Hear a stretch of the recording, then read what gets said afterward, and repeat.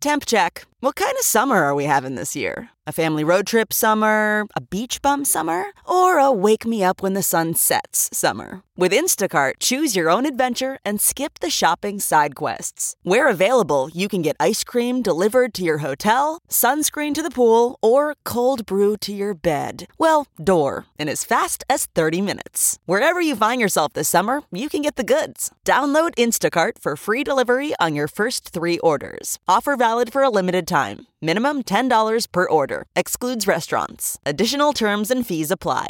This podcast is brought to you by eHarmony, the dating app to find someone you can be yourself with. Why doesn't eHarmony allow copy and paste in first messages? Because you are unique, and your conversations should reflect that. eHarmony wants you to find someone who will get you. How are you going to know who gets you if people send you the same generic conversation starters they message everyone else? Conversations that actually help you get to know each other. Imagine that. Get who gets you on eHarmony. Sign up today. Welcome to episode 603 with my guest, Susan Cain. It is good to be back from vacation. This is our first new episode in about a month.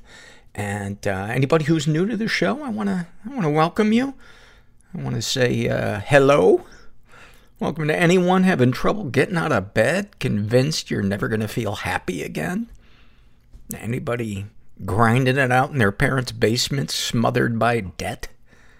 Anybody who can't stop drinking, smoking, cutting, stealing, crying, binging, shooting up, purging, compulsively exercising.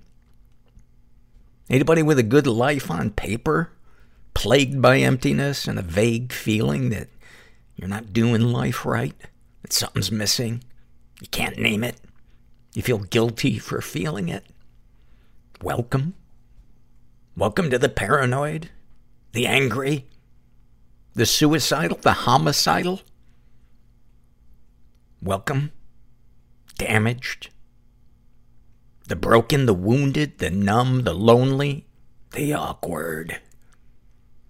Everybody plagued by guilt, shame, jealousy, fear. Welcome, traumatized survivors, faking a smile so nobody asks how you're really doing. Welcome to everybody counting the seconds until your partner hits orgasm. To every spouse secretly jerking off, keeping their fantasies to themselves. To everyone looking for love and coming up empty. To everybody settling for less, afraid to make a change. To anyone not ready to forgive, but being told by assholes that they should. Welcome to the bullied, the judged, the eggshell walkers. Welcome to all of us who weigh ourselves after we poop. You'd have thought that beast would have weighed more. I would say welcome to the narcissists, but if they agree that they're narcissists, are they really narcissists? Anyway, whoever you are, welcome, and I hope the next hour or two shows you that you're far from alone, and that while you might not feel hope, it's possible, maybe even probable, maybe likely. I don't know, I'm not a therapist. I cooked casseroles for buddy pictures on basic cable for a decade and a half. So what the fuck do I know? I know a little bit. I'm not going to sell myself short. Vacation was fantastic. My girlfriend and I had a great time. That's assuming you rule out the hour and a half that we tried to canoe. Boy, nothing will shatter love like a canoe ride. Holy fuck. We had such fun for the first 4 minutes. And then just 45 minutes going in a circle. And people flying past us like there was a jet engine on their canoes. Just couples just zinging past. Big smiles. I asked them how they do it. What's their technique? All right, we got it figured out now. Another half hour of circles. I don't think we got 50 yards from the dock And my girlfriend, God bless her, she never once complained. Well, most people don't complain when they're the source of the problem.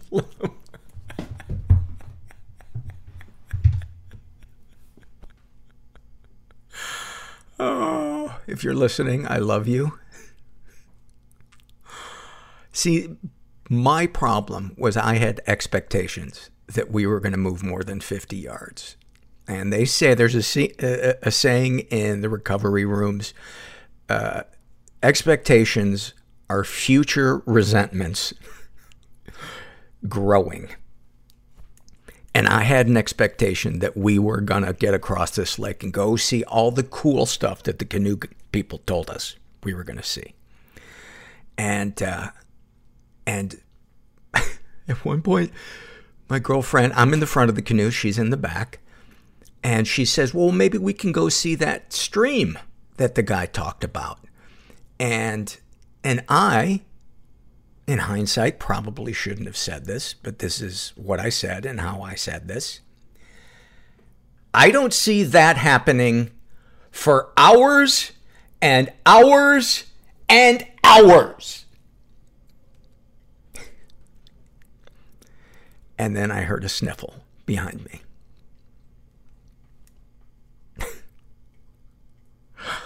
And I knew I fucked up. So I apologize. And it's weird when you're in a canoe and you apologize, but you can't turn around. We could have switched places too, but then we would have tipped over. And the thought of trying to drag a canoe all the way to the shore horrified me more than the reality that we were never going to get to see what I wanted to get to see. But I learned that I am not as patient as I think I am. That when I set my mind on something, I lose my sense of humor and that I can be mean. And as I said, I apologized and we laugh about it now. And by we, I mean me.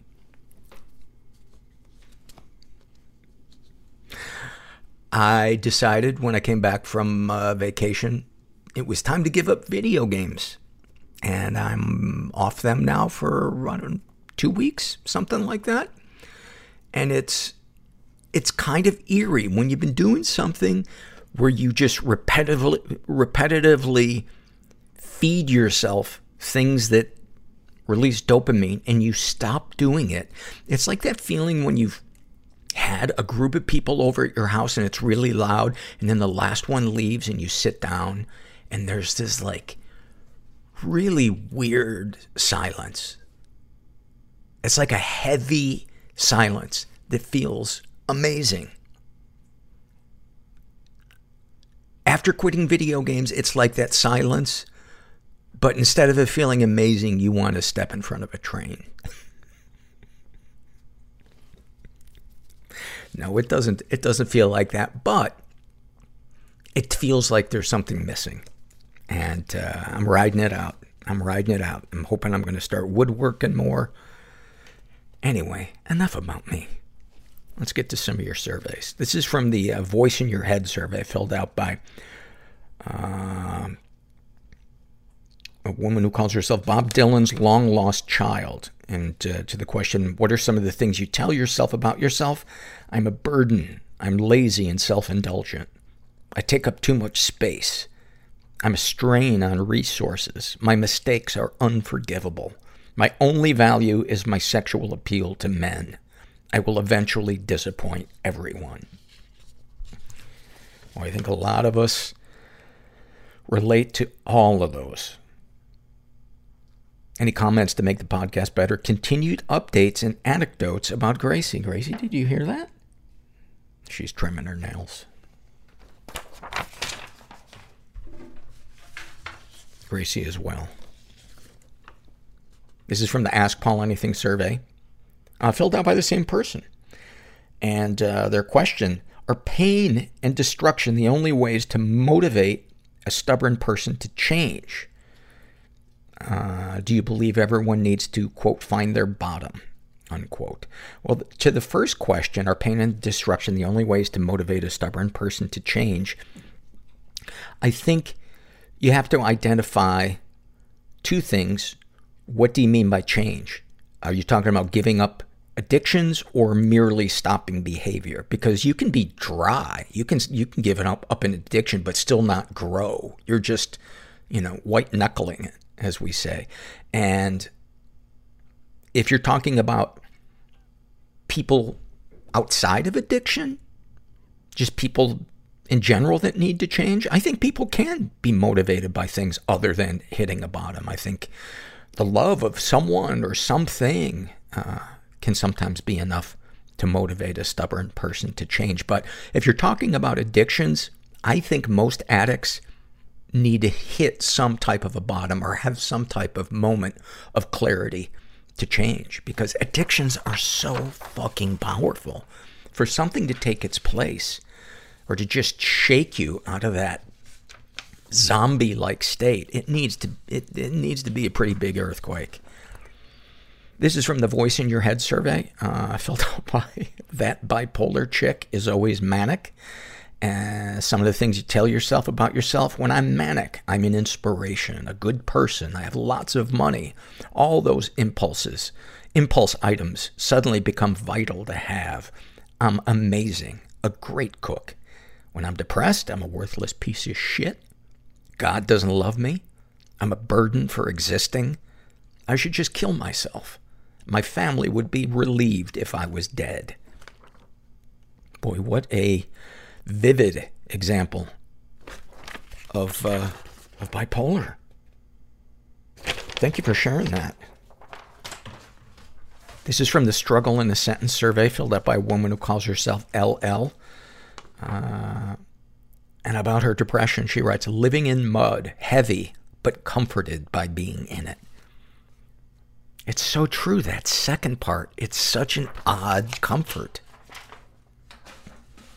Such an odd, because it's so familiar. From the Voice in Your Head survey, filled out by Frosted Pop-Tart. Oof. Why would you put frosting on a Pop-Tart? They ask, well, first they list some of the things, the negative things they tell themselves about themselves. Themself. And then I like this. They add, but conversely, there's a voice in me that's also been growing for a while, and it says, wow, I am so fucking proud of you. You fed yourself. You exercised. You went to therapy. You are doing so good. You're building strength and doing good things for yourself every day. Good job. You didn't get a lot of help growing up, and you are doing so good, and you are a kind and soft person. Your mistakes don't define you. It counts that you want to be good, and in due time, this job will be in the past, and you will be doing something that is fulfilling. That is fucking awesome. Thank you for that. It's so refreshing to hear positive stuff. I think we've been so burned out in our culture by the empty self-love platitudes that kind of make our stomach turn, that it kind of gives a bad rap to the genuine, nice things that we should be saying to ourselves. I don't know if I can find examples of it, but don't pressure me. Don't you push me. This is from the Voice in Your Head, filled out by Troy. And Troy says, you have always been and always will be mediocre. Accomplishing the bare minimum is the most you can expect to achieve. You are invisible, and you exist on the outside of the normal bubble everyone else occupies.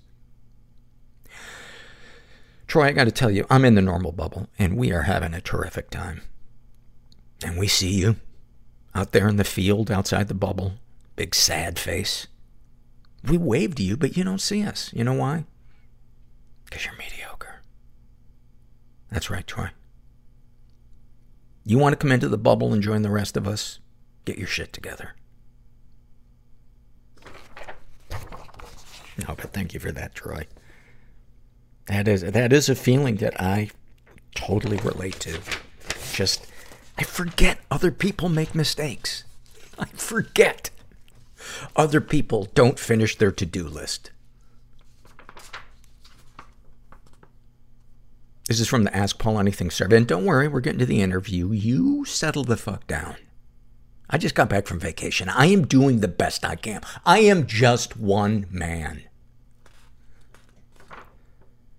Kendall asks, I drink. I personally don't think it's a lot. I drink a pint a day. My counselor asked me if rehab was a good idea. At first, the decision was no, but it causes a lot of fights with my partner. I just don't know what to do. I'm so confused. He wants a healthy relationship, but I'm afraid that I can't do it, not all at once.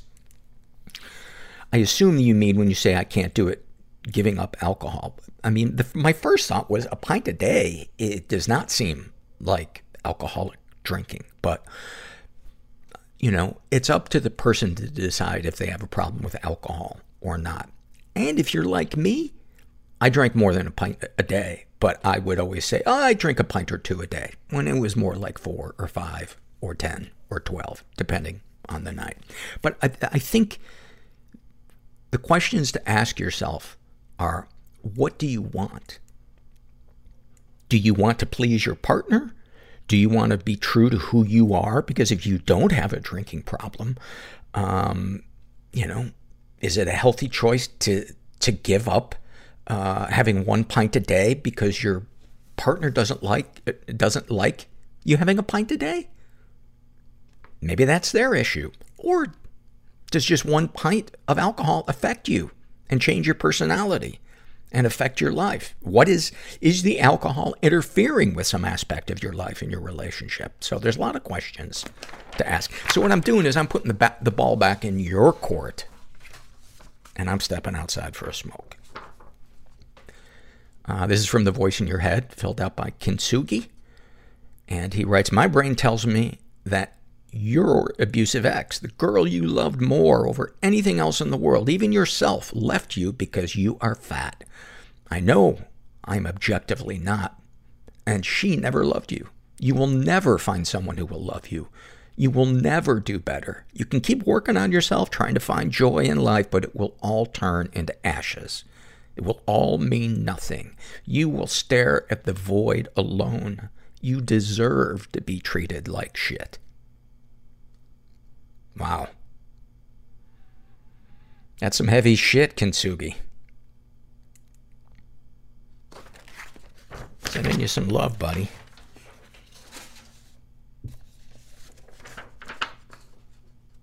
Jamie tells herself, I don't deserve to be sexual if I'm not in shape, and that I should be embarrassed by the times I've had sex when I was fat. And then in parentheses, which is every time, because I always thought I was fat. It tells me that if only I was thinner, life would be perfect. I bet a lot of people have that same voice in their heads. And speaking of voices in our heads, we are sponsored this week, as always, by BetterHelp Online Therapy. The theme for the month at BetterHelp is the healthy brain. And, you know, it's funny. We take our car to the shop. Car's not running right. You know, we get worried about it. We do something about it. But when it comes to our brains, for some reason, we're like, there's nothing that can be done. Every single time I do therapy, I always feel that I got something out of it afterwards. And I'm glad I did. I never want to go to therapy because I always think, what am I going to talk about? I don't have anything to talk about. I'm totally fine. Then I get talking and I'm like, oh yeah, I'm still in a nut job. I'm glad I talked about the catastrophizer in my brain. I've been doing BetterHelp for a couple of years and, I love it. BetterHelp is online therapy that offers video, phone, and even live chat-only therapy sessions, so you don't have to see anyone on camera if you don't want to. It's much more affordable than in-person therapy, and you can be matched with a therapist in under 48 hours. And you guys, the listeners, get 10% off your first month at betterhelp.com/mental. That's betterhelp.com/mental. And make sure you include the /mental part so they know you came from the podcast. Okay, it's time to commit. 2024 is the year for prioritizing yourself. Begin your new smile journey with Bite, and you could start seeing results in just 2 to 3 weeks. Just order your at-home impression kit today for only $14.95 at Byte.com. Byte clear liners are doctor-directed and delivered to your door. Treatment costs thousands less than braces, plus they offer financing options, accept eligible insurance, and you could pay with your HSA, FSA. Get 80% off your impression kit when you use code WONDERY at Byte.com. That's BYTE.com. Start your confidence journey today with Byte. And finally, Soundstorm describes the voice in their head. They write, that I am an ugly, disgusting person. My sister is lovely and beautiful. We're identical twins. Your fear of death is your love of life in reverse.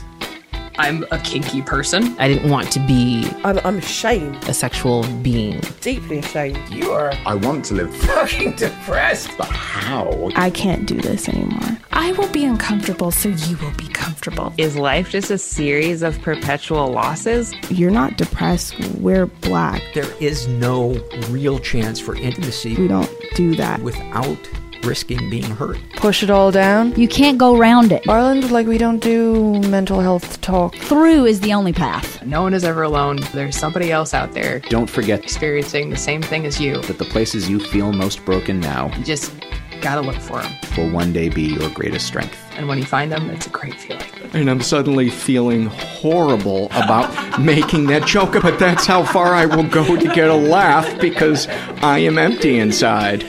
You're in the right place. I am here with author Susan Cain, who has a remarkable book out called Bittersweet, which I was talking to Susan before we started rolling and saying, boy, if there's ever been an author that is in the wheelhouse of this podcast and the things that I talk about, it is you. Give us the elevator pitch of what Bittersweet is. Gosh, well, Bittersweet. First of all, Bittersweetness is about the deep recognition that this is a world in which joy and sorrow are forever paired, and that everyone and everything we love best will not be here forever, but that what comes with that recognition is a kind of deep, piercing joy at the beauty of the world. And I have been on a 5 or 6 or 7 year quest to figure out the magic of this bittersweet tradition. And I found it everywhere. I found it across the world, across the centuries, people talking about this in our wisdom traditions, our artists, our musicians, our writers. And through it all, there is this, there's an understanding that with bittersweetness is a kind of gateway to creativity, to connection, and to transcendence. Could not agree more. Could not agree more. Your books crush it on the New York Times bestseller list. Your previous book, which was about introversion, was on the bestseller list for 7 years. Yeah, something like that. It was kind of crazy. Oh, man. And this book has gotten all kinds of great blurbs from Brene Brown and other respected and renowned authors and lecturers. Let's dive into. Before I say that, I have to preface one of the things we do surveys on this podcast that people fill out anonymously on the website, and one of the surveys that I created about, I don't know, probably 7 years ago, because I found that my favorite moments are the ones that have both light and dark in them. Mm-hmm. And we dubbed the term awfulsome, a combination of awful and awesome. Wow. And so people contribute, either they're both horrific and funny as, you know, as time passes, or they're horrific or embarrassing and beautiful. And those are my favorite surveys, when people fill those out. There's just something that it just turbocharges it, because it feels like life condensed into a vignette. Yes, exactly. Like, that's what life is. That's what life is. Yeah. And one of my favorite musicians is a gypsy jazz guitarist named Django Reinhardt. And I was trying to analyze, why is it that I love him so much? And I realized one day it's because he does songs in a minor key that make you dance. Oh, wow. That's really interesting. I have to take down his name when we're done. Yes. And get some of your favorites. Yes. Yeah, he's amazing. Minor key that makes you dance. That's really interesting because I always, I mean, I'm, as you know, a huge lover of minor key music. And in fact, it was my crazy love of that kind of music that got me down this path in the first place because I've always been trying to understand how it could be that something that's supposedly so sad would make me feel so exalted and uplifted. Yeah. But having said that, I always contrasted that with dance music, which I also love. I just don't love it in the same. Well, I don't know. Sometimes I do, but I don't associate dance music with like touching the sky in the same way that minor key music is. I think of it more as like, I don't know, more like down to earth amazingness. Right. Melancholy music makes me feel like it's confirmed that I'm a member of a club. Dance music sometimes will make me almost feel like I'm outside the club door peeking in the window.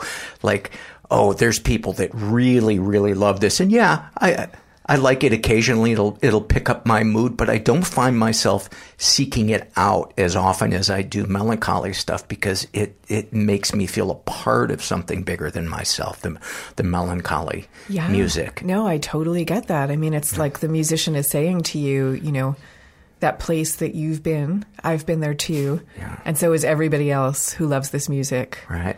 And I always feel like it's like an outpouring of love that you feel. Mm-hmm. It's like saying we're all in the same strange state of exile together. Right. Maybe exiled, but we're in it together. It's something like that. I don't know. And how about the pitch black things? Things that where it goes. It's not just melancholy, but there's real darkness there. World events that are kind of horrifying.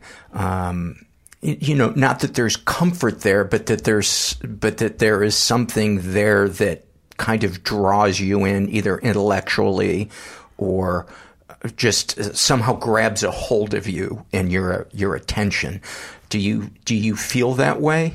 I guess what I feel with things like that is like when I think about, whether it's tragedy or evil or intense trauma or something like that, I can't say it draws me so much. I more like feel like I don't know how anyone could look away and not try to figure out what to do with this reality. Right. It just feels like something that's like crying out to be attended to and made sense of. It's something like that. For me, it feels like you ever have a file and you have file folders. And then you try to put one of the file folders that is the wrong size into it. That's what it feels like for me when I watch something really horrific. It's like, this doesn't fit, but I want it to fit into a part of my brain that I can put it away and find some kind of resolve. But it's like an itch that... I don't know. Does that make any sense? Yeah, sure. Because it's like, how can you ever really make sense of it? Or how can you ever really accommodate to it? Right. Yeah. And yet it's also, I wouldn't say alluring, but fascinating to me in a way that makes me feel alive, not emotionally, but in terms of curiosity. Like, how can that person who looks like the rest of us want to do that horrible thing? That is endlessly fascinating to me. What drives people to... Oh, you're talking now about like acts of evil as opposed to like a tragedy or something like that. Like shooters or genocide, stuff like that. And I understand intellectually that there's psychopathy out there, but I think there's a part of me that wants to know, what's it like to be in their skin? What does it feel like to have that impulse? I mean, I think we all have dark impulses. I want to, push that person in the face that cut in front of me in line. But, I want to wipe out a whole population of people. That to me is just, what goes on inside of you emotionally and intellectually when you see something that goes beyond the melancholy? Oh gosh, I don't know. I don't know what to say about that. Like, it's not. I don't think it's where I go naturally, so I'm not really speaking as an expert on that so much. I think where I go is just like how could it be that the world contains this, and how does one live in a world that contains such things alongside things that are also so beautiful and so joyful, and like trying to make sense of the juxtaposition of those two things. That to me is the big question. I am sure you're a fan of Viktor Frankl and Man's Search for Meaning. Sure. The vignette that he paints of people singing songs in the concentration camp and finding moments of kindness is, I think that helps us understand how we can hold two completely different emotions at the same time. Yeah, and I'll tell you, like, I mean, I was saying, as part of the whole quest of this book, I really have been studying wisdom traditions and artistic and literary traditions from all over the world. And one of the parables that I came across that's been so helpful to me in trying to make sense of all this is, I told you how I love Leonard Cohen so much, and I dedicated the whole book to him. He drew a lot. Well, he drew on many wisdom traditions too, but he drew in particular on the Kabbalah, which is the mystical side of Judaism, which contains this parable that says that all of creation was originally a single and intact, kind of shining divine vessel. But then at a certain point, the vessel broke, and that the world that we're living in now is the world after the breakage. But it's still a world that contains the shards of the beauty of this divine intact thing. And we all have the capacity to notice different shards and the capacity to bend down and pick them up. Yeah. And just as a metaphor, I found that incredibly comforting and also activating as a kind of way to live, a way to live in a broken world. Yeah. Without becoming bitter and without becoming jaded on account of all the difficult things. Right. It's like a way of saying, turn towards the beauty. It's okay to do that. You still know that it's broken. Right. And it's okay to turn towards the beauty. Right. I mean, sounds cheesy, but the valley helps define the mountain. Yeah, it's like that. I was watching a documentary on M.C. Escher, and he was endlessly fascinated with the idea of infinity and things, patterns having seemingly incongruous things going on at the same time. I'm really kind of butchering. But as I was looking at some of his artwork and the patterns that he had, one of the things he was brilliant at doing was giving meaning to negative space. And I thought, that really is kind of life in a nutshell. And I thought, what if the universe, it's not just the thing that we see, but it's the space between the things that we see that its opposite might reside in. Wait, say that last bit again. That it's not just the things that we see, but it's the space between the things that we see that contains the opposite of it. And it's only when we are dealt some type of life event that we're able to see, as Viktor Frankl said, the joy in the moment of horror, or the negative trappings of something that on the surface seems to be so incredible. Yeah. There's that parable about, I don't remember which culture it was, but somebody says to this guy, I just inherited this money. Isn't that great? And he says, we'll see. And he says, this money that I just got, somebody robbed me and beat my son up. Isn't that terrible? We'll see. Yeah. That's very good. That's very good. Yeah. So if you're comfortable talking about it, we'll just kind of jump topics here for a second, but you lost both your father and your brother to COVID. I'm so sorry. Thank you. For your loss. Are you comfortable talking about that? Yeah, I am. Just bringing up the topic, what comes up for you? Oh, gosh. I don't know. It's I guess what I'd say is it's been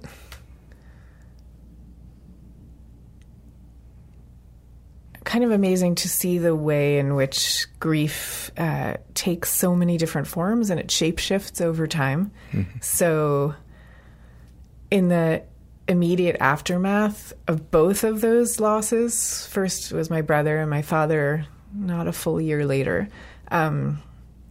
So with with both of them, in the immediate aftermath, there was just like a kind of nausea that I felt that I don't know that I feel with any other, adverse event. But there's just like the whole body, I think, wants, at least in my case, like wants to reject the whole premise that this has happened. And then since then, I've kind of gone through waves of acceptance and non-acceptance and acceptance and non-acceptance. But I will say that one framework that's been really helpful to me in thinking about grief is it comes from the writer Nora McInerney, who lost her husband. Nora's been a guest twice on the podcast. Okay. Love her. Yeah, so she's amazing. So you know about her framework. Yeah. And I guess just for anyone who happened not to have and her caught those podcast episodes, is called Terrible Thanks for Asking. Yeah, exactly. And her book. And she talks about the difference between moving on and moving forward. And I found that really helpful because moving on to me is like a slightly nicer way of saying get over it. Mm-hmm. And even the 3 words of let it go that we often cite, which have a lot of wisdom to them. But still, especially in our culture, I feel like underneath that wisdom is sometimes, again, the impatient message, get over it. Yeah, don't process it, just stop making me uncomfortable. Yeah, and like stop making yourself uncomfortable, just, move on. And, and her framework of you don't have to move on, you can move forward, like that you can move forward with your life, but carry the person with you still as you go and carry the loss with you still as you go. I found that incredibly liberating. So like, in the early days, it would be like I would constantly be thinking, oh, I want to call Dad and tell him such and such. And now I don't do that quite as much, but I feel like I'm carrying him with me. And, it was my father who loved music so much, who taught me to love music. And the thing about turning towards beauty, like my father he spent his whole life doing that. He was a doctor. He was a medical school professor and worked 1 million hours a day. But he would like come home late at night and grow orchids in the basement because he loved orchids. He thought they were really beautiful. And he loved the sound of the French language. So he just taught himself French for the heck of it, even though he never really got to speak it. He just loved knowing it. And there were 1,000 things like that he did. And I carry all that with me. Like it's so much part of what I do on an everyday basis. I was just going to say, you clearly inherited his passion and curiosity, which to me are the 2 greatest gifts that we can be born with or acquire. Yeah, or acquire like with a parent who's like infusing you with it. Yeah. So that's been quite a process, and now I understand. When one of my sons was little and he was first understanding the idea of death and that his parents could die, I said to him, don't, like, even if it's not going to happen anytime soon, even if it does, I'll always be with you, like in the moon and stars and sun all around you. And I really meant it. I'm not one to like, I'm very agnostic on all supernatural questions that we can't really prove. But I still feel the truth of that statement in some kind of non-linear way. Yeah. So, yeah. So let's talk about Share some of the stories, if you can think of them, from the book that are, because I love real life examples of whatever the subject matter is that we're talking about. Sure. Well, I guess one story is I talk in the book a lot about spiritual and existential longing and what that means. And how it's the emotional DNA of all humans, whether we're atheists or believers, just the longing for a different and more beautiful world that we feel like we belong to and have somehow been cast aside from, or like somehow we're not there anymore. But there's something missing and I can't put my finger on what it is. Yeah, something like that. And something that fills us with like a really deeply sweet longing. Yeah. And I tell a story of, so these days I experience that longing in a kind of more abstract form, I guess you could say. But I think that kind of longing comes to us in concrete ways throughout our lives. And so I tell a story of one way it came to me. So I used to be a corporate lawyer before I became a writer, in an attempt to be practical, and be able to support myself and stuff. And I got really into it, and I was trying to make partner and everything. And then a day, so I did that like when I was in my 20s. And then a day came, I got to my early 30s, and a senior partner came to my office and said that I wasn't making partner after all. And I felt for a moment like my world was falling apart, and I burst into tears. And then I asked for a leave of absence, and I left 2 hours later. I was gone. And my life went into Left permanently? Well, I called it a leave of absence because I wanted to have like the security blanket of knowing that if I needed to come back, I could, and still have a job. But I really had no idea what was in store. Gotcha. And my life at that point kind of went into a mini free fall. So I had left behind this career. I, 2 weeks later, ended a 7-year relationship that had always felt wrong.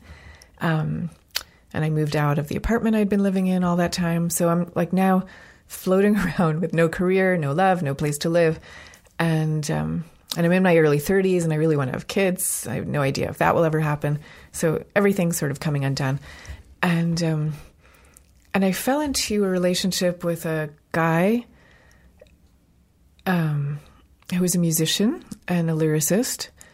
And it quickly kind of devolved into one of those obsessive relationships that we've all experienced at one point or another, where like if on both of your parts? No, on my part. On my part. Thank you for coming clean about that. Yeah.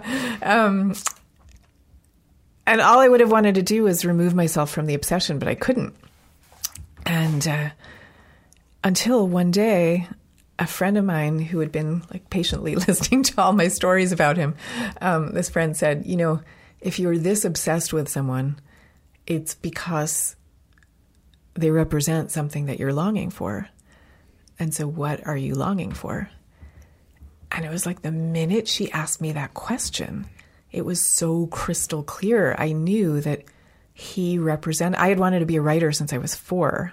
And I'd spent all these years in law school and corporate law, and I was like the least likely lawyer on earth. And it was so clear he represented that writing life, like the life of art and music that I'd wanted to be part of from the very beginning.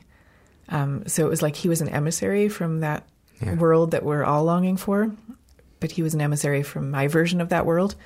And as soon as I understood that, it sounds too amazing to be true, but really the obsession fell away. Like really? I was no longer in its grip. It was gone. And I started writing, and that was it. And I kind of never looked back from there. And so that question of what are you longing for really? Like, you think you have to have a house, you think you have to have this particular relationship, like whatever it is you think you must have, like what does it really represent to you? Right. Because what's underneath the house stands for, safety or success or and what are your to the extent I'm right, and I think I am, that we all long for a more perfect and beautiful world, and that's what religion is, and that's what so much of art is, like Dorothy longing for somewhere over the rainbow. Like, what's your manifestation on this earth of that more perfect and beautiful world? What does it look like for you? That, I think, is the question. And so what's your answer? Well, for me, so like, after that, I really wanted that kind of writing life, and like a life of the mind, and a life of following my curiosities and putting them down on paper. Did it start? I wanted that so much. I'd wanted it since I was 4.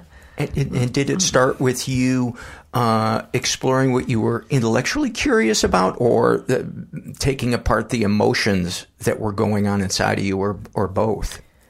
It was more just like following that pathway of a life. I completely restructured my whole life. So I signed up for this class in creative nonfiction writing at NYU. I was living in Manhattan at the time, and sat there in that class and was like, oh my gosh, this is it. This is totally what I'm doing. What did you feel in your body if you can recall? I just remember home. I felt like I was home. I remember sitting in this classroom, like the teacher was here, and there was like a semicircle of those, those desks with like the little adjustable tiny little thing that you can write on. Yeah, so we were all sitting in a semicircle in those desks. I remember exactly where I was sitting and thinking, this is it. I have to reorganize my whole life around this thing. And I never thought that I would make a living from it. I actually didn't think I was going to. I told myself that the goal was to get something published by the time I was 75, because I'd heard all these stories of it's so hard to break into writing. So I was just like, this is what you love, so we're going to do this. Yeah. And I never look back from that. And did you get breadcrumbs along the way that felt like the universe was saying, you're where you're supposed to be? Oh, I felt it every minute. It wasn't even breadcrumbs. I just always felt it. And again, part of this was because I removed the pressure from myself of feeling like I had to get published, I had to be a big success or something like that. I wasn't thinking in those terms. So you were being driven by the feeling rather than concrete examples of I'm worthy, people will accept me. Yeah. That's amazing. I was driven by the feeling of like coming into like, this is what I'm supposed to be. It was something like that, which I really had felt from such a young age. And to me, that is one of the hallmarks of, quote unquote, spirituality, is because our spirit feels lifted, a feeling of authenticity or connection. To me, those are the two greatest spiritual feelings that I get to experience. And I imagine you were feeling both of them. Totally. And I actually feel I had a few years of just working on all different kinds of work. Like I wrote a memoir and poetry and a play and all this different stuff before I ever published anything. My first book was Quiet, but that was like a few years out from this process that I'm telling you about. And I feel really lucky that I had those years where the writing had nothing to do with career stuff, because I was able to really ground myself in that. And since then, now that it's become a career, everything I'm describing to you is also mixed up with everyday practical concerns and career concerns and measurement and, where's your book on Amazon and all these kinds of questions. And I always think, thank goodness I had all that time when it wasn't about that at all. You were writing for yourself. You were writing what you wanted to read. Yeah. And I still write like that. Right. I'm just saying that I now have moments where the other stuff crowds into my mind, and I have to I have to really focus to stay grounded in the right place. And do you experience dread with your commitments and success and kind of the expectations? No, the only dread I experience is, my first book was about being an introvert and a shy introvert. So I mean, a lot of the shyness I don't have to the same degree that I did before, but it's still a fundamental part of me. So the only dread I have is like before I go out on a publicity tour, when I have to make the switch between just being in my own sanctuary mind space versus being out there. That's where I feel the dread, because there's a sense of like, I don't know, when you're doing publicity, it's like, for me, there's a sense of feeling a bit rubbed raw, kind of like you're like raw. Yeah, a rawness to it.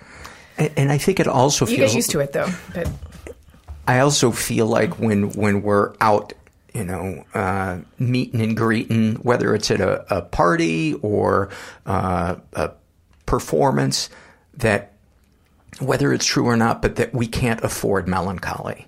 It's almost like like a child, we have to leave it home.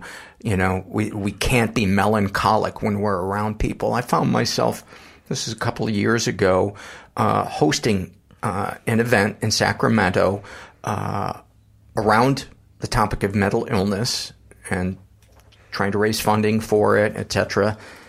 And I was incredibly depressed and felt like I couldn't reveal that at the one place where it should be the safest to do that. And I felt shame, and it felt like I was climbing a 500-foot brick wall. And it didn't even occur to me until days after the event ended that here I am, not practicing what I preach, hiding it, instead of saying, you know, right now I'm experiencing depression. So if you're out there and you're experiencing that, you're not alone. But I didn't feel I could do that because I didn't want to bring people down. Right. And do you think it would have brought people down, or do you? I don't. Or the opposite? I don't. I think it would have done the opposite, at least with that group of people. I think if I'd done it in the middle of a bar at somebody's birthday party, they might have been like, you know, save that for the parking lot. But, yeah. So next time you'll do it. Yeah.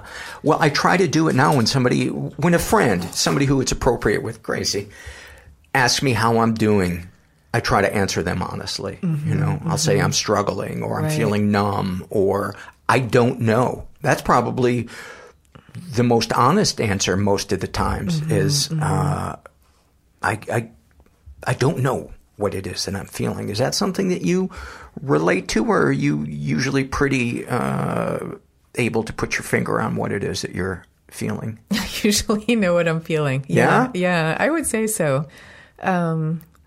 Yeah, and I can usually trace its source. Like if I'm feeling a sense of like something not being quite right, or feeling anxious, or whatever the feeling is, and then sometimes you don't know why you're feeling that way, but usually if I like spend a minute and trace it, I can usually figure out what the trigger is for it. That's great. You're very blessed to be able to, because I think for some of us, it's a lifelong pursuit of trying to understand what the fuck is going on, because it seems like it usually will just present itself as I'm bored, I'm restless, this TV show that I normally love, I look at it with just complete indifference, you know, et cetera, et cetera. What are the kind of greatest hits of the feelings that you experience on a day-to-day basis, both the positive and the negative? Oh my gosh. I'm only laughing at what an unusual podcast host you are in such a great way. Like, I can't imagine anyone else asking that question. So my greatest hits, I mean, on the positive side, I would say, I guess there's two things that come to mind. One is there's a kind of joy that I get that really borders on like an ecstatic joy at just like how like ridiculously beautiful things are sometimes, especially with music. It comes to me very reliably when I listen to the right music late at night. That's when the feeling comes. By yourself? Yeah, by myself. I mean, I guess it could happen if I were at a concert with other people who are loving the same kind of music, but no, it's interesting you asked that question about by myself, because I feel it also if I read a book by an author where I feel like we're in total kindred spirit mind meld. And then I have that same... And you can't wait to read the next paragraph. Yeah, and you just feel like, oh my gosh, how could this person know exactly? Like, they just explain something, they just express something exactly as I would express it if I had those words. Right. So give me 3 songs that are kind of examples of the ones that make you feel that joy. Oh, okay. Well, I'll go, Leonard immediately Cohen. to Leonard Cohen. Yeah. For years, Hallelujah did it. Now it's so overplayed. That it no longer does. But, right. That song did it. But I love Suzanne and Famous Blue Raincoat. The Stranger song is really beautiful. Mm-hmm. The Partisan. I don't know. There's so many. Shout out, by the way, to my friend Perla Battaglia, who was Leonard's backup singer and friend to Leonard for years and years. And I've been trying to get her on the podcast, but she's kind of I think reticent to come on and have me pull all this stuff out of her. But maybe one day. But yeah, she loved Leonard and just said he was just such a beautiful soul, very complicated, but as I imagine most artistic geniuses are. Mm-hmm. You got to let me know if she ever comes on. I will. If you're ever in Ojai, I can make sure that you meet her for lunch. Where did you say? Ojai. She lives in Ojai. Where's Ojai? Ojai is about an hour and 15 minutes north west of Los Angeles, just in from the ocean, about 15 minutes. Gotcha. Yeah. She is the wife of my former co-host on a TV show that I used to. And they have an amazing restaurant in Ojai called Ojai Roti. It's a rotisserie chicken and homemade sourdough bread. It's fucking amazing. But check that out. I'm going off on a tangent. But she is a successful, incredible solo artist as well, and tours all around the world. So, and she did a album of covers of Leonard's music, and so I highly recommend. Thank you. I'm going to look for that. I believe it's called "Bird on a Wire." Okay. Yeah. Okay. Yeah. Anyway, sorry. That's okay. No, and I was just listening to a song last night that delivered me to that state. I'm probably going to mispronounce it because this is in Portuguese, but it's Ao Longe ao Mar by the band Madrudeus. They're like a modern day fado band. Mm-hmm. So fado is like the ultimate melancholic music, of course. And it's just beautiful. But it's fun. It has to be at the right time of day. Like if I listen to that while I'm getting dressed in the morning, it doesn't really work. It's got to be like, sunset plus. Okay, so back to the greatest hits of emotions. Okay. So the joy. And one question before we move on to the other emotions that you experience.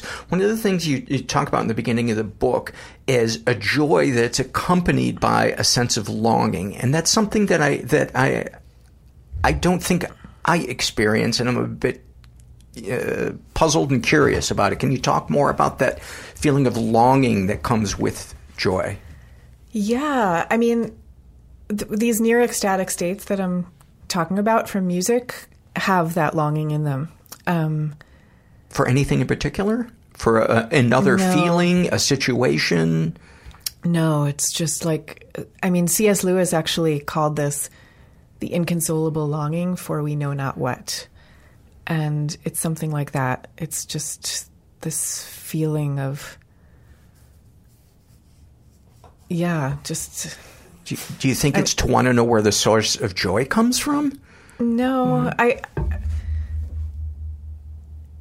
I think it's like a kind of spiritual longing or an existential longing, mm-hmm. I was saying like that sense of there being like a perfect place, a perfect world, a perfect love, a perfect mm-hmm. beauty, a perfect everything that exists, only in some otherworldly state. Yeah. It's something like that. I mean, it's like the longing for the Garden of Eden. It's the best way I can think of to say it. Like the Sufis call it for them, they're talking about the longing for the divine, and they call it the longing for the beloved of the soul. It's mm-hmm. some kind of feeling like that.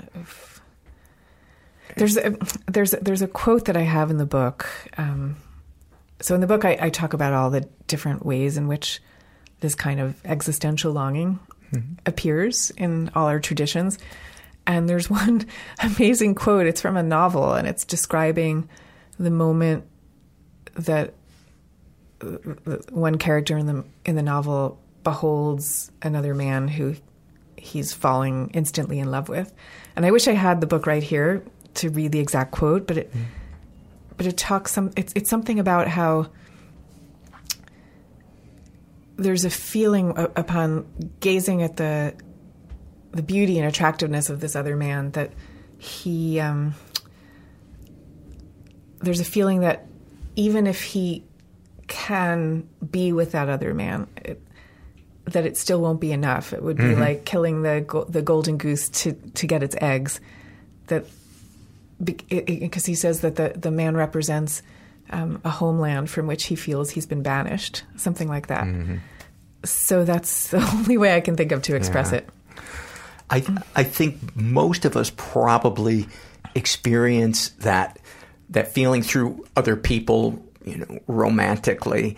And I sometimes wonder if, well, let me back up a bit. I heard in one of my support groups one time that the thing we long for in somebody else are actually the traits that we need to embody ourselves, be the person that we're looking for. And I sometimes think that longing is kind of the universe's way of pulling us towards our authenticity. I don't know. It's my little kind of dime store theory on, because I'm fascinated by the forces of the universe, and how they present themselves in our emotion. That to me is spirituality. Is those invisible pushing and pulling feelings that we follow or don't follow.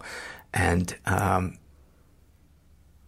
authenticity to me is the golden egg. But it's so hard to find out what our authenticity is. It seems like it's usually a matter of letting things go rather than becoming more. Oh, that's interesting. I don't know. I don't know if I agree with that, because I don't know. I think of authenticity as really becoming like the self, the person, the everything that you were meant to be in the first place, and discarding the external forces that want to prevent you from doing that for whatever reason. Yeah. Of which there are so many, usually. Right. Maybe that's just a people pleaser in me, that I found that I had to let that go to begin to understand what it was that I liked. Yeah, absolutely. That was such a necessary part for me. Right. So what are some of the... Did I cut you off? Well, no, I'll just say one other thing. Like, just in trying to explain this long... there's this other parable that I came across that... It's an old Hasidic parable, and it's talking about this rabbi who was a member of his congregation who seems very indifferent to all his talk of the divine. And then one day the rabbi hums for the man a melody that has this bittersweet yearning quality to it. And the man listens and he says, "Oh, like, now I know what you were talking about all this time. Like, 'cause I'm feeling this intense longing to be united with the Lord." So I'm not saying I feel that exactly, but I actually feel like I'm like that old man, even though I wouldn't use those words to express it. Right. It's something like that. So what are some of the other greatest hits of the emotions, especially ones that maybe you struggle with? Not necessarily, but... Sure. I would say the biggest one that I struggle with is a kind of low-level anxiety that I have. Like, it's not like a crippling anxiety. Well, it used to be that with public speaking, which we could talk about. That was like a whole other thing that amazingly I've actually managed to overcome. I never, ever, ever thought I could. So that's like a whole story unto itself. But yeah, I would say it's not unusual for me to have a kind of free-form, low level of anxiety that I need to deal with. Do you feel there are benefits to that anxiety? I mean, I think there's some practical benefits. These aren't so much emotional, spiritual benefits. But professional benefits? There are a lot of professional benefits because I feel like I do things at a much higher level because I'm driven to by, the anxiety is telling me, well, what if you don't do this? What if you don't do that? What if you get that wrong? So like I'm not that likely to make like a fact-finding type of mistake because I'm always checking everything. As I was reading your book, I began to resent you for how hard you work and the lectures you go to and the quotes that you pull and the things that you study. I was like, oh my God, she is a fucking go-getter. Well, I mean, I think what you're seeing there is like a mix of like, I do have this like crazy intense intellectual curiosity and, love of beauty and excellent things. So I want to just like read about them all the time. Right. So you're seeing part of that, but the thing that makes it all presented on the page with a million endnotes and documentation and all that's the anxiety, I think. I mean, it's wanting to do a good job, but I don't think I would do it to that level without that. Yeah. Does that make sense? Yeah. Yeah. You're becoming more comfortable as a public speaker. Do you feel that has anything to do with the subject matter now that you're talking about, or is it just by repetition you become more comfortable? And I guess the reason I ask is, I heard somebody say in a support group one time that it's a lot less nerve-wracking to speak when you're speaking your truth. Oh, so that's totally true. That for sure. But before I could ever get to that point, I just had such a profound terror. That's the only word I could use, like horror, terror at just being in the spotlight at all. And what were some of the fears? It was on such a primal level. It was like, I mean, I'll tell you in a minute sort of what was happening intellectually, but on a primal level, it was like every cell in my body saying, there lies danger. Do not go there. Do not go there. Any specific image that you were afraid was going to come true? People walking out, somebody saying that was terrible? Yeah, I think it was people saying that was terrible. It was feeling like, I guess to your point about authenticity, I felt I was not the kind of person who was supposed to be in that role. I felt like that role belongs to, like super charismatic showman, like. So you're going to be discovered as an imposter. Not even as an imposter, more like I'm so clearly not that person. Like that person is supposed to be like a super effervescent, dominant, whatever person that I'm not. Right. And like, what the hell is she doing up there? Oh. It was something like that. Like she's not even good enough to fake it. Yeah. It didn't even occur to me that I would successfully be able to fake it and then be discovered as an imposter. Right. It was more like, yeah. I don't see through you. I see you. Yeah. It was more that. Yeah. So part of, it was a long process overcoming that, but part of it had to do with, like understanding that there were different ways to be a public speaker and figuring out what my way was that was true to who I am and could still work on a stage. How'd you find that? And what, do you remember a moment when it felt like, oh, I might be able to do this and not feel like? Well, I started to kind of look around to see that there were other speakers out there who had a more like, introverted cerebral style the way I do and who were still compelling to listen to. So that was helpful, like on an intellectual level. But what I really needed to do, for overcoming any fear, the big magic solution is exposing yourself to the thing you fear, but in really small doses. Mm-hmm. So I took a class for people with public speaking anxiety, where on the first day, all you would do is stand up and say your name and sit back down and you were done. And then you'd ratchet it up a little by little. And give your middle name. Yeah, like that. Like literally they would do these exercises, like you would you'd have to stand up in front of the class, but you'd have other people standing alongside you so that you weren't the only one alone in the spotlight. Because people who have real social anxiety, like the worst thing is to be singled out and in the spotlight. So just having the presence of the other people standing next to you, well, you would like answer some questions like, where do you go to school? You know, where do you grow up? And then you're done. And little by little, you ratchet it up from there. So I don't know. I guess along that way, I had moments of being able to do it and realizing that people liked what I had to say or something like that.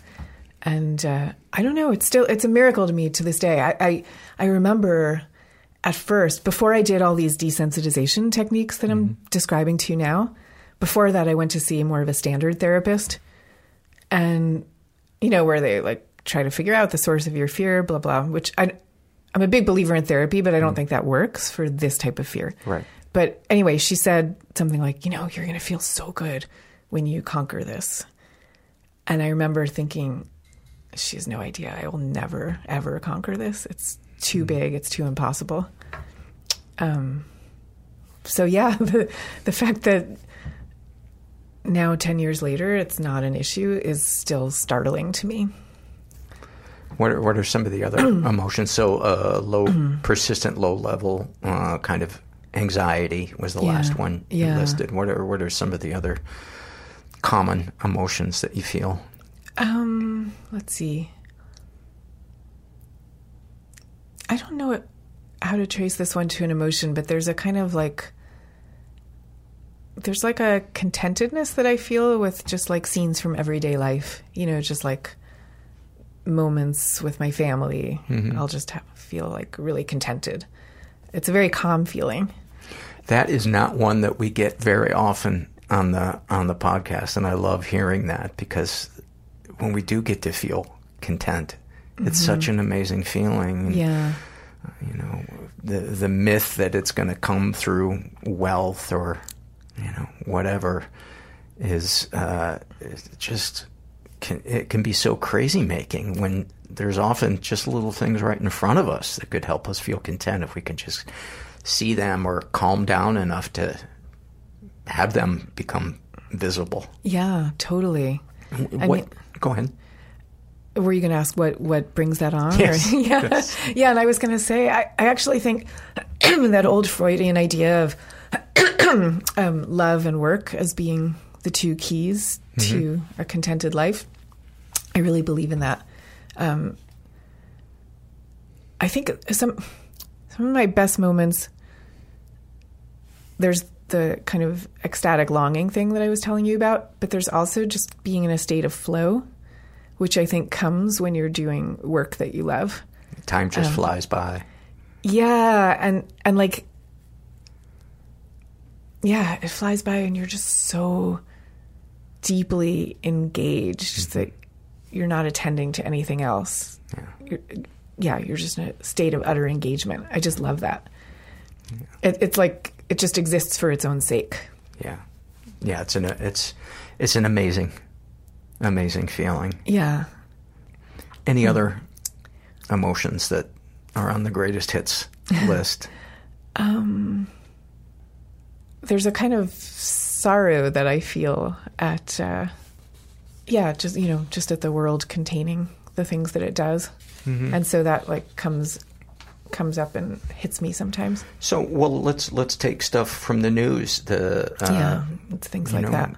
The school shootings, which we just hear such lip service from, "Whoa, we've got to end this," and then just total idiots. Well, we need to have thicker doors in the schools and stuff that just makes me want to punch. Just makes me want to punch them. And how do we take care of ourselves emotionally without rejecting our duties as a citizen? Well,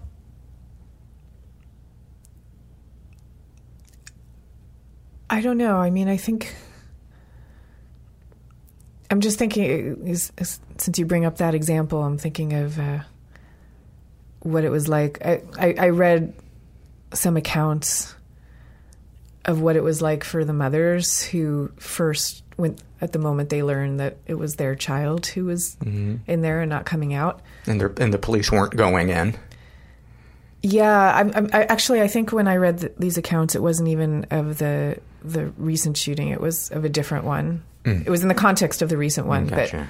But anyway, it's just like for a moment, I'm like, I am that mother, and then you just feel like just the most profound grief. So I don't know. That's a big one for me. Just kind of going in and out of that. I think kind of on a daily basis for a lot of us, there's that struggle to acknowledge our emotions without obsessing over them or finding it some unhealthy way of distracting us from feeling something and sitting through it and letting it pass, no matter how long it takes. It's so hard to know what is your mind playing tricks on you and what is the reality that you need to sit with. Yeah. It's interesting that you say that, because many people, like when I talk about bittersweetness or they read the book or whatever, they're like, I get what you're saying, but I'm kind of afraid to go there. I'm afraid if I go there, I'll never get out again. Yeah. It's something like that. Yeah. Though I guess that's why I come back to that metaphor that I was telling you at the beginning about, the shards of light all around us, because I feel like looking at the world that way gives you permission to go in the direction of joy and beauty without turning your back on the other things that you see that might bring you down. There's space for all of it. There's space for all of it. That's really the answer. Yeah, and one doesn't mean the other is false. Right. And in fact, what would really be false would be to only make room for one or the other. Yeah. So, yeah, I think if one said, well, there's all these terrible school shootings and there's this and there's this, and therefore I should never experience happiness or joy or see beauty or anything like that, that would be just as false as to say that you should go around, with a toxically positive, cheery smile on your face all the time. They would both be false. I love that phrase, toxically positive. That needs to be the name of a band. Well, I mean, that phrase has become like almost a cliche in the last few years. Oh, I've really never heard it. Oh my gosh. Then again, I don't get out of my living room. Yeah. That's become like almost a cliche, because I think people are starting to realize the way in which our culture asks us to go around all the time, with a smile pasted on, regardless of what we might be feeling. I think a lot of people, myself included, there's a component to joy that feels unsafe. I've had moments when I'm with my girlfriend and I feel so content and so in love, my next thought is, she's going to die before me and I won't be able to bear. Right. Yeah, I know. A kind of foreboding that comes. Right. Or like, if you're this happy, then... Right. It can't last. It can't last. Or that loss will inevitably come and you won't be able to handle it. Right. And something the loss will be so much greater than the good that you will clearly feel stupid for ever falling in love, because the universe never wanted you to be happy. Yeah. It was just having you slip on a banana peel.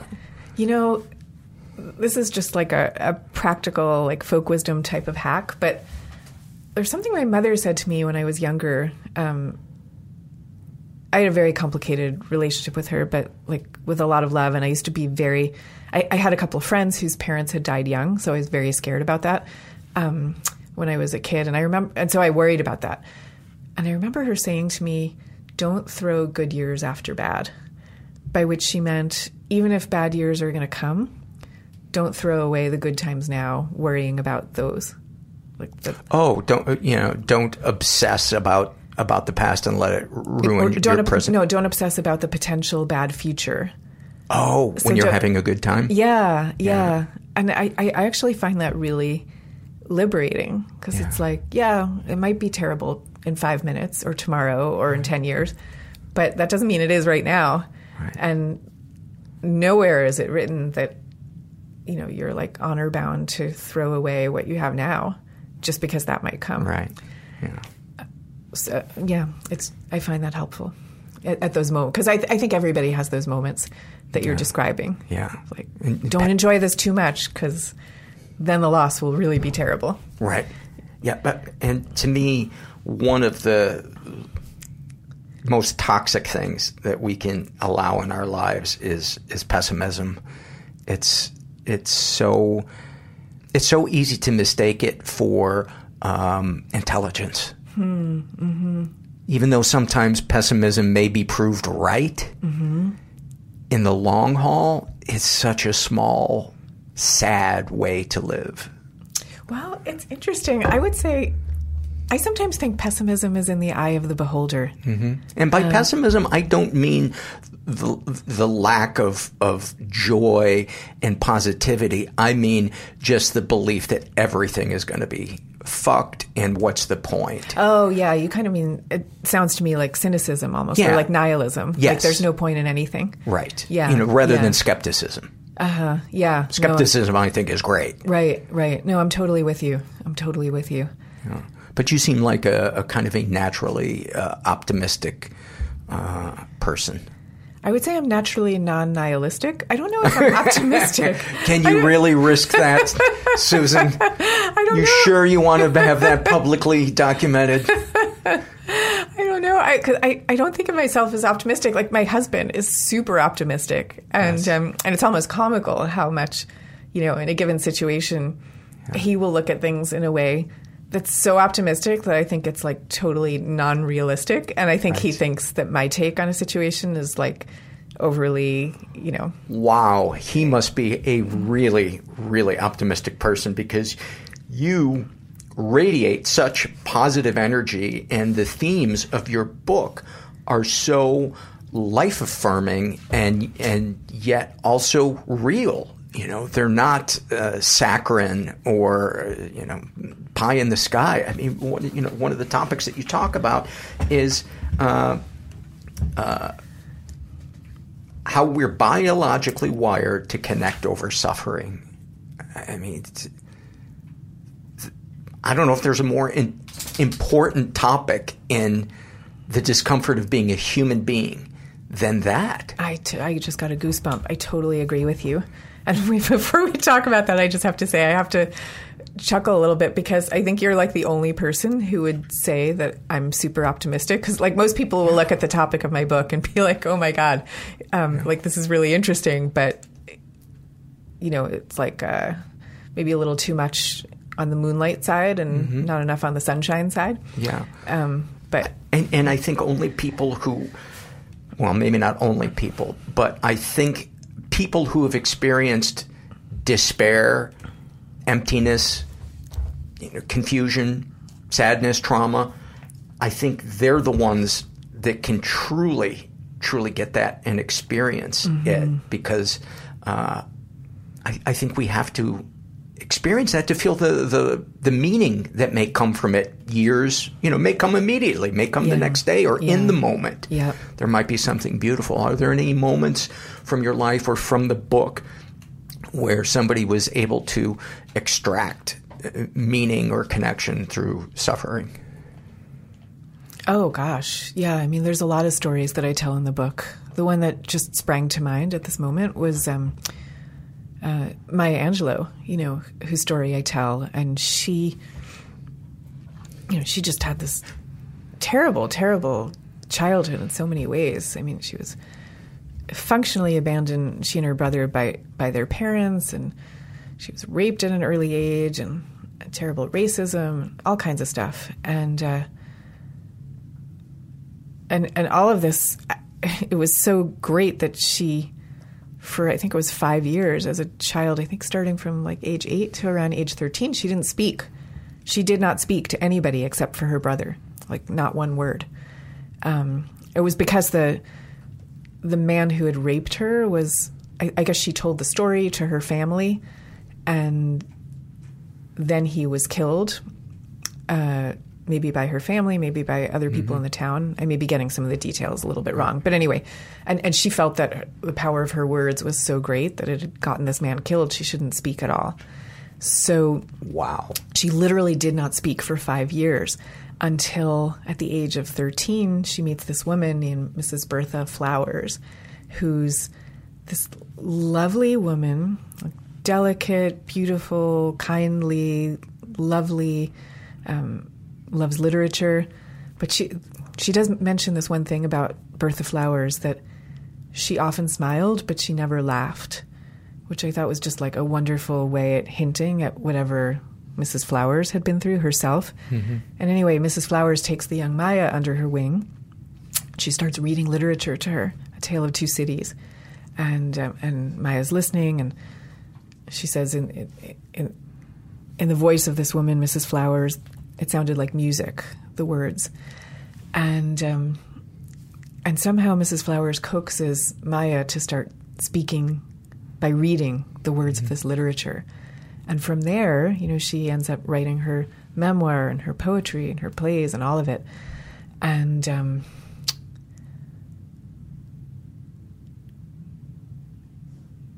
and there's actually an amazing moment. About 30 years later, there's a young girl who reads Maya's famous memoir, I Know Why the Caged Bird Sings, and is like stopped dead in her tracks because she thinks, oh my gosh, this is my story too. Like, I can't believe there's another person who had these same experiences that I did and who wrote this story down. And that woman, or that little girl who read that memoir and felt that way, was Oprah 30 years later. And to me, that's like the amazing thing of like these moments of such intense connection, that can happen through literature or music or in person or whatever it is. But all of it is like making meaning out of some kind of deep pain. Yeah. And I think that it's something that humans are drawn to do. We're meaning-making creatures in general. We are. And especially with pain. Like, that's what we do with it. And yet the most natural instinct is to pull away, go in the corner, lick our wounds, and don't talk about it. Yeah. I think partly because we're encouraged to do that. It's like we're encouraged to think if there's too many wounds, then there's something wrong with us. We're going to be too much. Too much, yeah.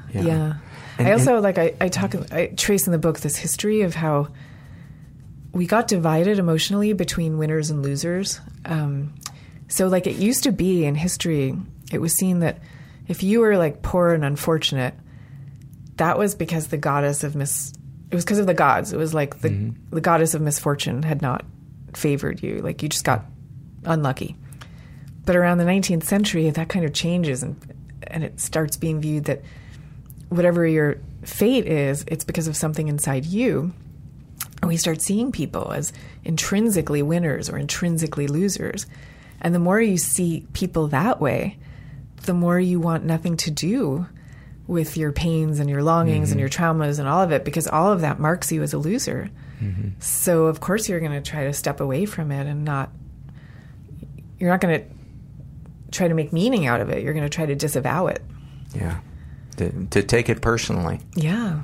I mean, I think one of the biggest mistakes we can make is to take reality personally. For me, it starts with traffic. If I can accept that traffic is the way it is, going about my day, it just gets me into a good frame of mind, and it actually will improve my mood, even if it's bumper to bumper. Say, well, maybe this is the universe giving me a chance to call that friend I haven't talked to in a while, or to look around and notice this field I drive past every day and never really look at. And one of the things I love in your book is you talk about trying to find beauty everywhere, and that I just love that. I love that.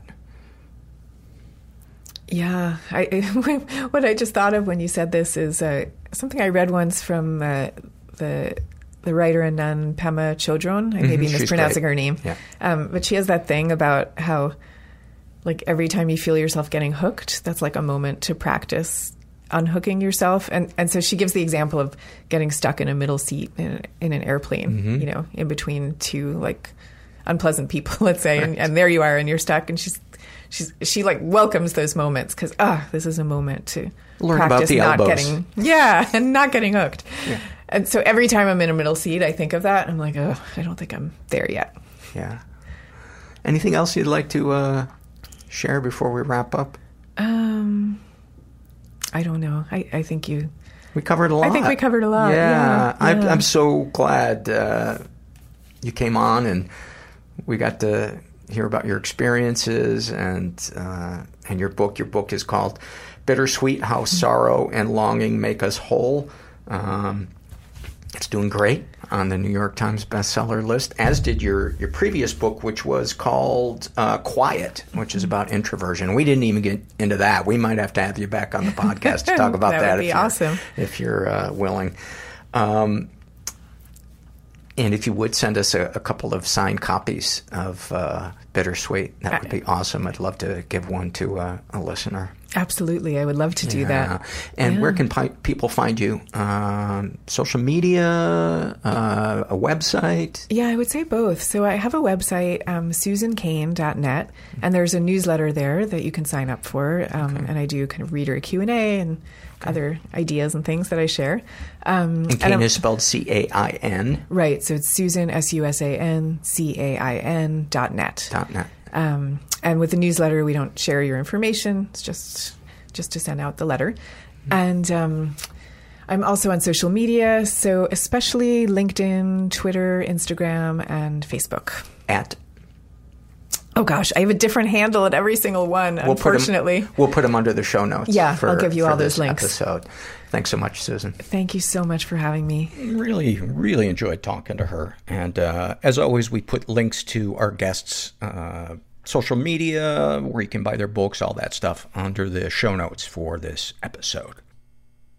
This episode is brought to you in part by Purina. Purina is dedicated to creating richer lives for pets and the people who love them. From helping older pets think like their younger selves to making cat ownership a possibility for more people than ever, Purina is helping pets thrive so they can live long, healthy, and happy lives. Purina has you covered for all your furry friends' needs, whether they meow or bark. From litter to treats to their best-in-class, nutrient-packed food with taste your pets will love, Purina's got your back at every stage of your pet's life. Your pet gives you the joy of the spring sunshine all year round. So today and every day, care for your pet with Purina. Your pet is Purina's passion. To learn more, head to Amazon.com/Purina. The comfort of your favorite seat is now your comfy car-selling command center, thanks to Carvana. It doesn't get any better than this. Your favorite seat's the best spot in the house. Make it even better by entering your license plate or VIN and getting a real offer in minutes. There really is no place like home. And speaking of home, Carvana will pick up your car from yours after you finalize your offer. Visit Carvana.com or download the app and sell your car from your comfy place. Before I dive into some surveys, I want to ask for some support, some financial support out there.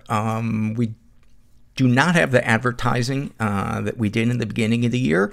And we're having a bit of a budget shortfall, and would really love any kind of contributions, especially through our monthly Patreon page. That would be really great. That's patreon.com/mentalpod, and the links to all that stuff is on our website, which is mentalpod.com. And you can become a monthly donor for as little as $1 a month, and it means the world to me. So, as uncomfortable as that is for me to do, it's getting where I have to do that. So, putting that out there. This is from the Struggle in a Sentence survey filled out by Soundstorm, who actually we had earlier in the podcast. And Soundstorm identifies as a gender. And about their ADD, they write, "Could someone help me remove all these screaming cats from the tumble dryer?" That doesn't sound like a fun head to babysit. Mike writes about his depression, his anxiety, being a sex crime victim, alcoholism and drug addiction, and he gives a snapshot from his life. He says, I hope to crash while driving, not to get hurt or die, but to finally find out who cares enough to visit me in the hospital. Mike, that is so common. It is so common. And it breaks my heart because our family, the people that we want, whether they're our blood family or not, they're out there, and we don't need to get physically hurt for them to show up for us. I discovered that in support groups. And it's an amazing feeling just knowing that they're there for you. So I believe you can have that. This is from the Ask Paul Anything survey. And Sandy asked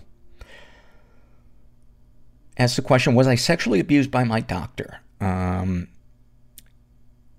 I'm 23 years old, and I've been grappling with this traumatic experience I had when I was only 6. I can't determine if it would be considered sexual abuse or not because I was at the doctor's and my dad was present. I had a bad UTI, not life-threatening, probably. Had it because I didn't drink enough water. And the doctor wanted to rule out if it was a certain bacteria or not. He told my dad they would put a tube in my urethra and fill up my bladder with water to flush it out.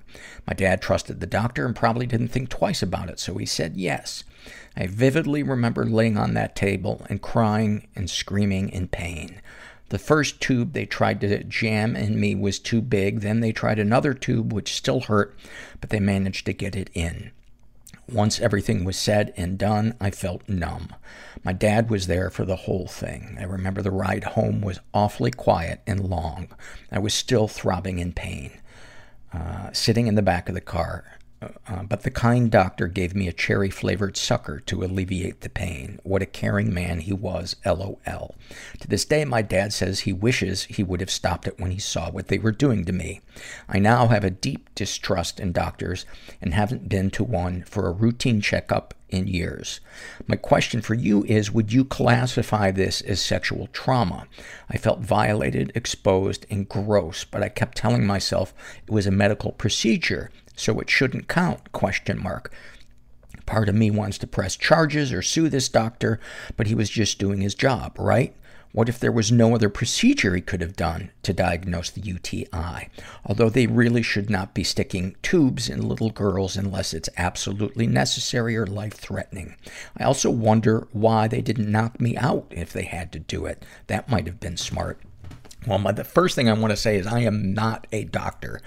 And I had a similar experience as a child. They didn't stick anything in me, but it was really, really dehumanizing, and I was totally naked, and it was surprised on me, and I felt myself leave my fucking body. And I was around, 11 maybe. And what I want to say, first of all, is I'm so sorry that you had to go through that. That is horrible. And I think the important thing for you to focus on is your feelings. Things can be filed under, is it legal or illegal? Is it ethical or unethical? Was it necessary? Was it negligent? I'm not a doctor, so I can't address any of those things. But what I can address is how important it is to process emotional and physical and sexual trauma. Somebody doesn't have to have bad intents for us to experience sexual trauma. And that's a really important thing to understand, that they don't necessarily have anything to do with each other. So I hope that helps, but I really, really encourage you to open up to a trusted friend, a therapist, a support group, and let those feelings out, and maybe hold off on the idea that there's some type of absolutely right type of truth that you're going to discover, but just begin to move towards focusing on healing, and maybe talk to urologist and run it by them and see what they say. But I hope that helps. Sending you a hug.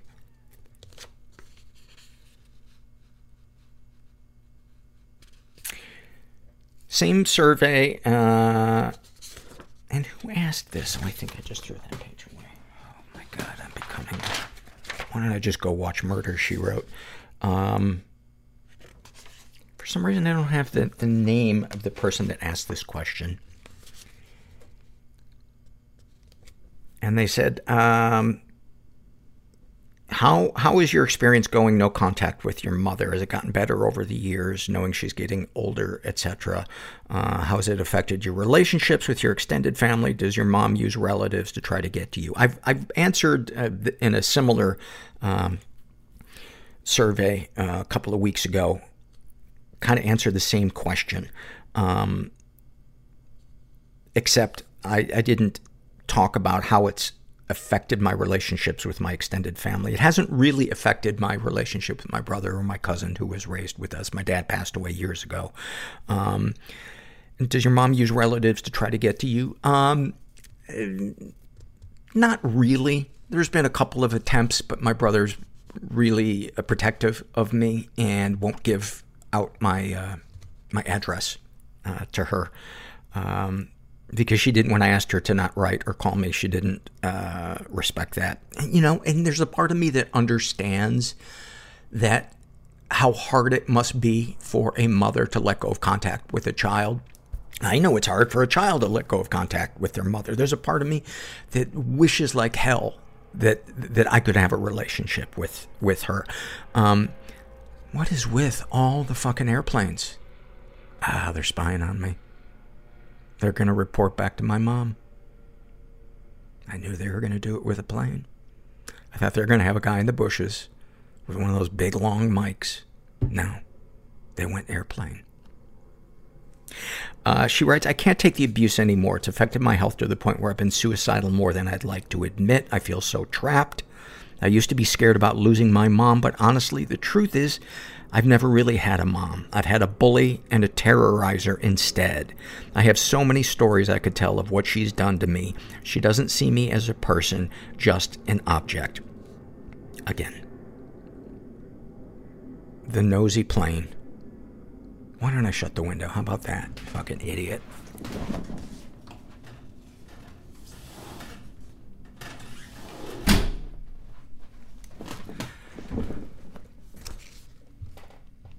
What you just said there is what really matters. It's how you feel about it. Fuck what anybody says about, oh, you can't cut contact off with your mom. No, it's killing you. It's making you suicidal. So do what you would do if this was your daughter who was experiencing this and there was somebody who was abusing her. You would protect her from that person. So step in and be your own parent. You didn't have a parent growing up. You had an objectifier. Sending you some love.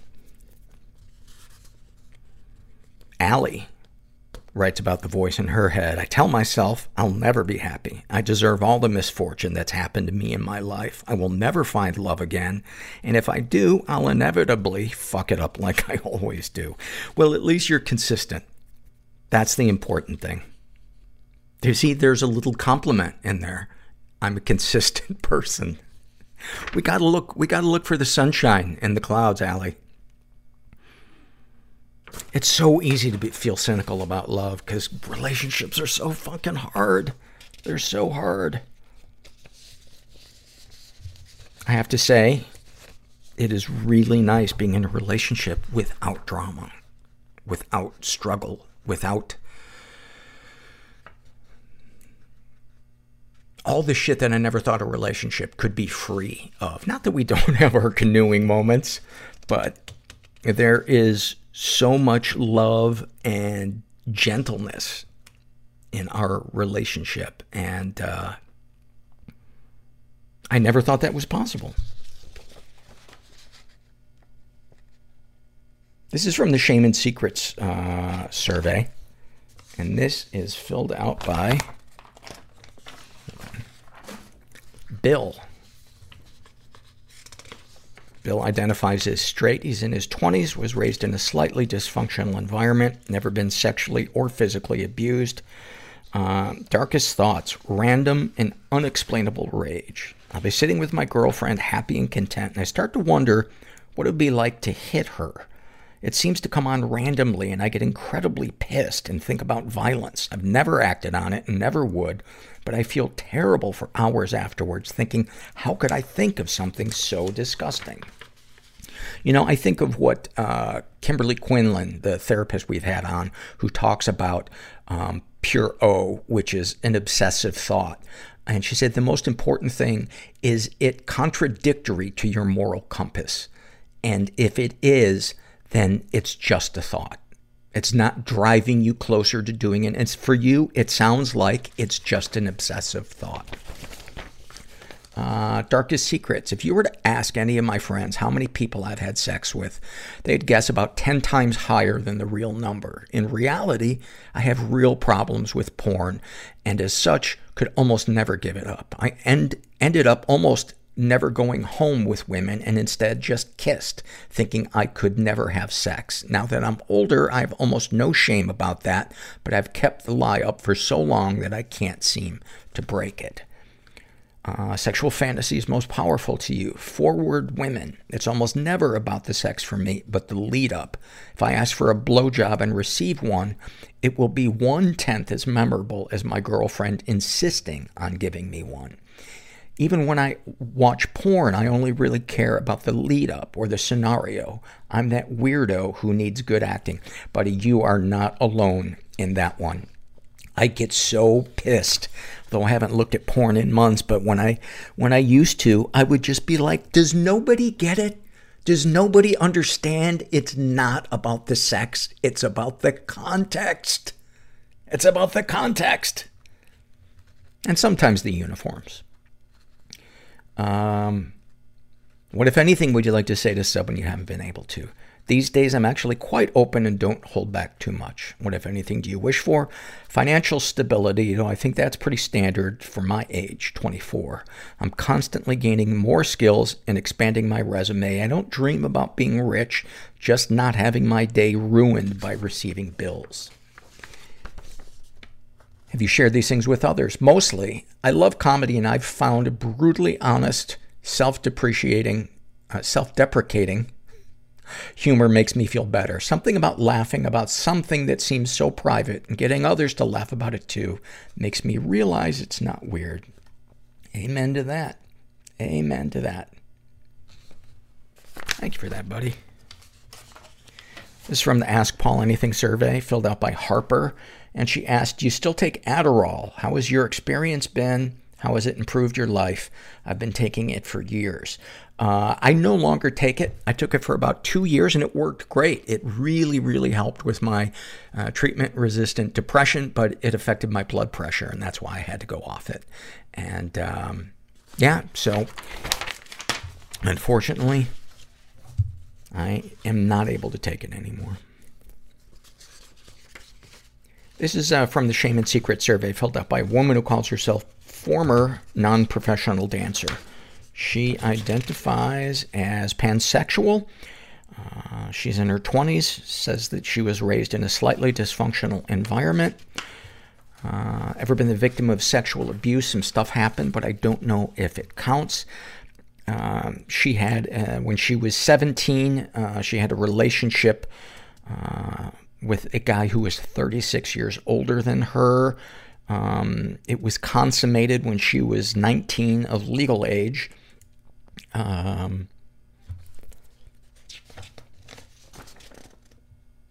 She's not sure if she's been physically or emotionally abused.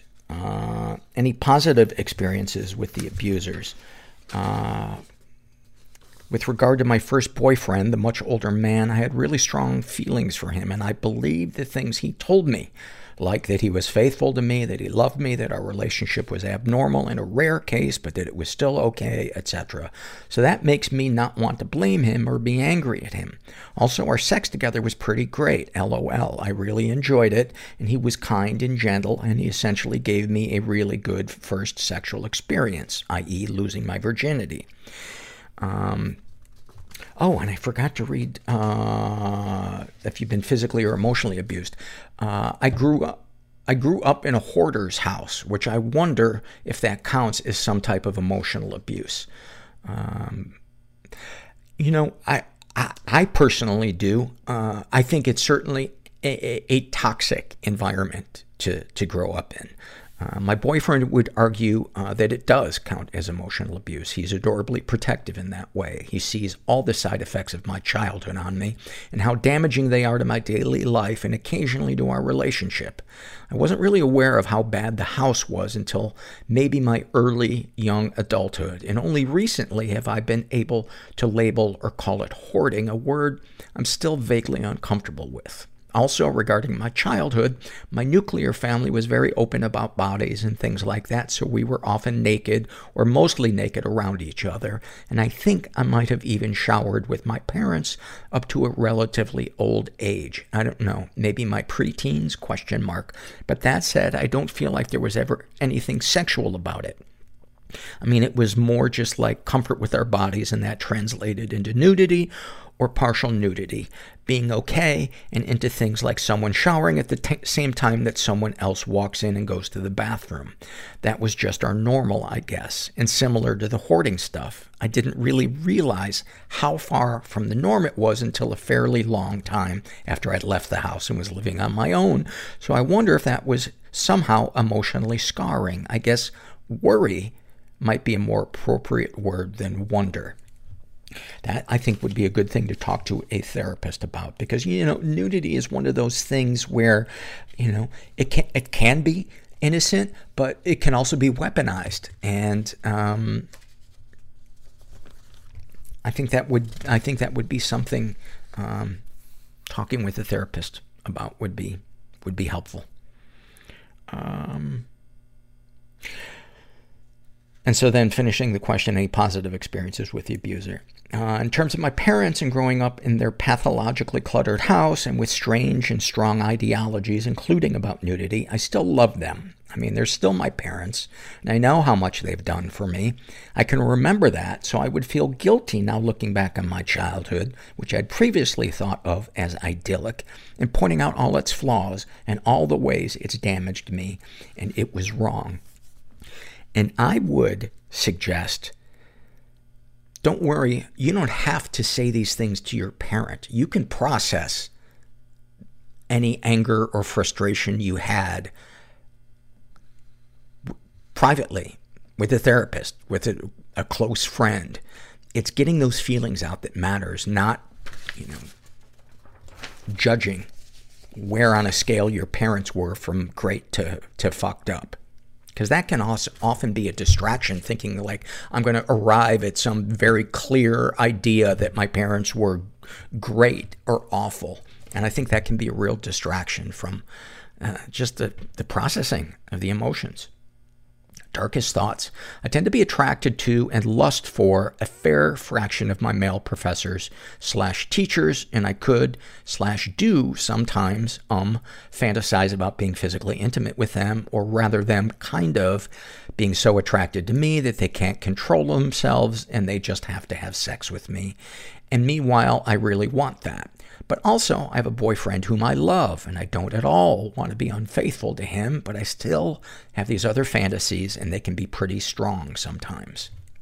Darkest secrets. My first relationship when I lost my virginity. I was 19 and he was 55, and I was all for it at the time, and I was completely turned on and aroused, and I wanted it, and then in parentheses, I think.